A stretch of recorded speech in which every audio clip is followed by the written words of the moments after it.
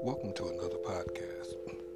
Today I just want to talk about a little bit of encouragement for those that may be feeling a little down, those that may be feeling out of sort a little bit, those that may be feeling out of place. I just want to talk about some encouragement. And we're going to use 1 Samuel chapter 30 and the 6th verse. We're going to talk about this great warrior by the name of David and the things that he had done. Now, we must be mindful that David also walked at a time in a backslidden condition or a backslidden state where he went against the things that God wanted him to do. And when we do that, we can sometimes, all the time, find ourselves in situations that we should not be in, or we do things that we should not do. But we know that Romans 8:28 say that all things work together for good to those that love the Lord, to those who are the called according to his purpose. So some of the mistakes that we make in our lives are there to actually build us and bring us to the place of fellowship with God and to the place of dependence on God and trusting in God again like we should. Because sometimes we can trust too much in our own wisdom and our own selves, and we can do things that we think that we're in control, but when we really look at it, God is in control of every single thing in this world. He's the creator of it. He controls it.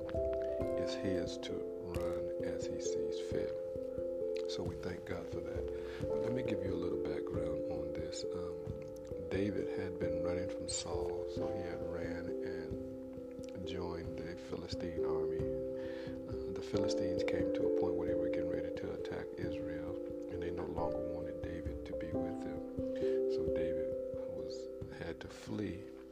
They gave him a city called Ziklag. Now David's wives were there. He had two wives, and he had family there, and all his soldiers had family there. But when they went off to battle, they left Ziklag unprotected.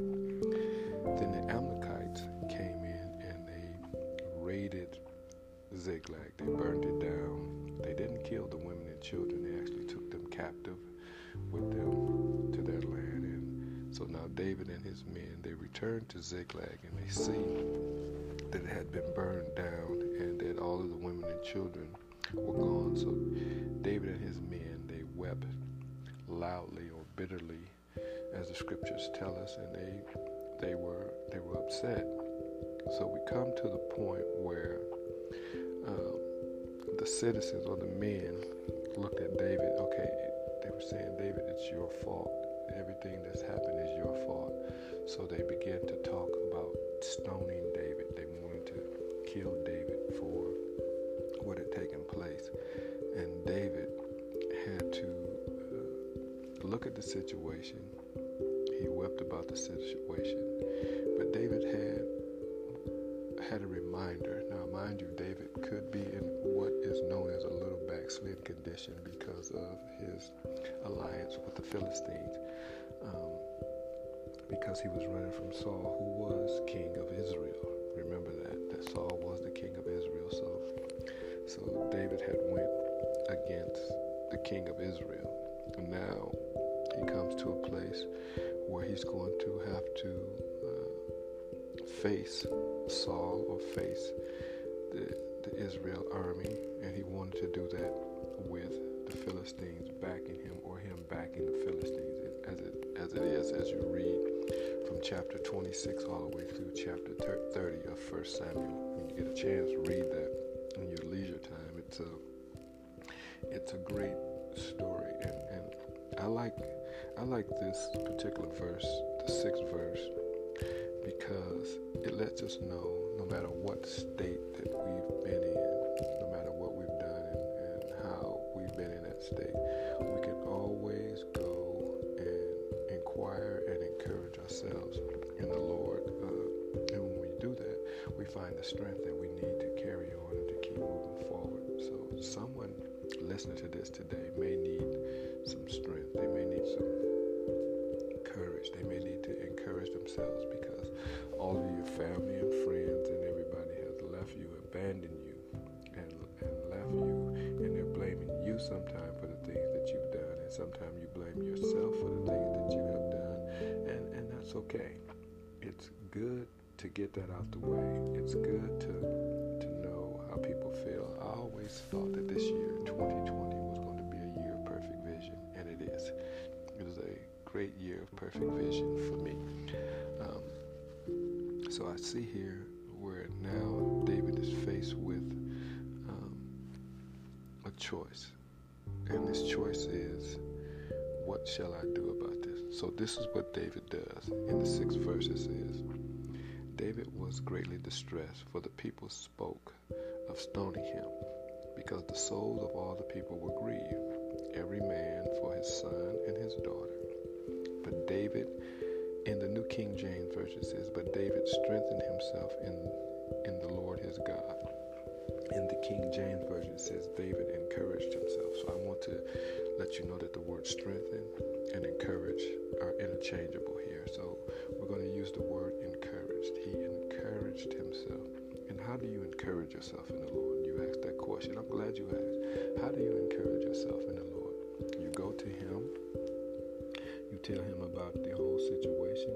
God is the best counselor that I've ever known. He can counsel you through it. He can help you see it in a different way. He can help you to understand it. He can help you to better fulfill what you need to fulfill. So he encouraged himself in the Lord. He remembered that he remembered that God is good, that God is wonderful and merciful. He's everlasting in mercy.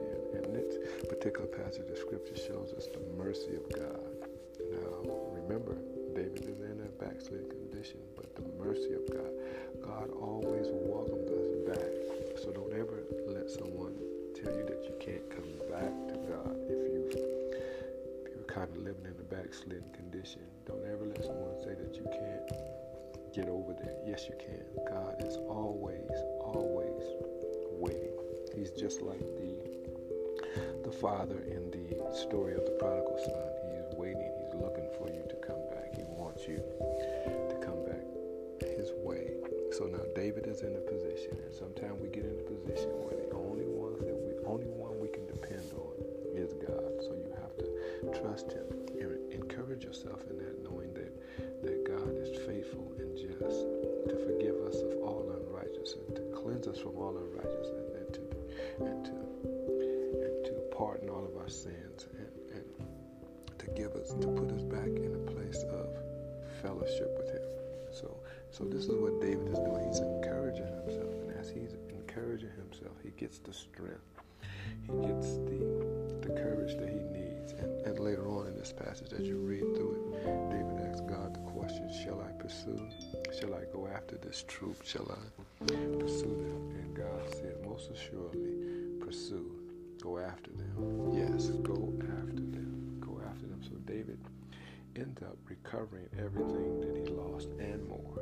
And that's what you have to do when you encourage yourself. Remember that everything that you're going through is just a process of life. There's a good old song from a sitcom that used to come on TV with a lady and about four young ladies, Mrs. Garrett and her four young ladies. It says, you take the good, you take the bad, you mix them all, and there you have the facts of life. Life is going to come, but you're going to have to find a way to encourage yourself. And the best way I know how to encourage yourself, I've been living this life for a while. The best way you're going to learn how to encourage yourself is to talk to the Lord.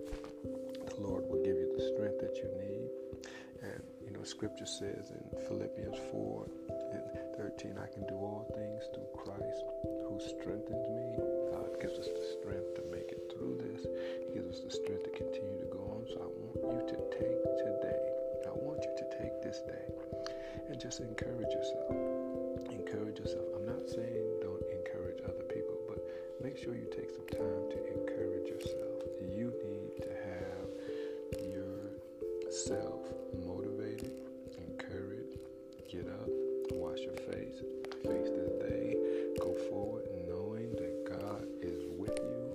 He's going to bring you through it. He's going to see to it that you have all that you need. Give us this day our daily bread, and forgive forgive us our trespass as we forgive those who trespass against us. Continue to just push forward in today. Encourage yourself. David knew that everybody was against him. So he went off and did the best thing he knew how. And sometimes it's good to just be alone and encourage yourself and block out all of the noise around you. Israel Hope sings this song. I think the song is "We Worship You, Lord." It says, and it takes him away from all of the noise. And sometimes you got to get away from people, and you got to get off to yourself. That's why it's always good to have you a private prayer closet and go in there. I'm not saying you have to actually literally have a closet, and what I mean by it, you have to find some space where it's just you and the Lord.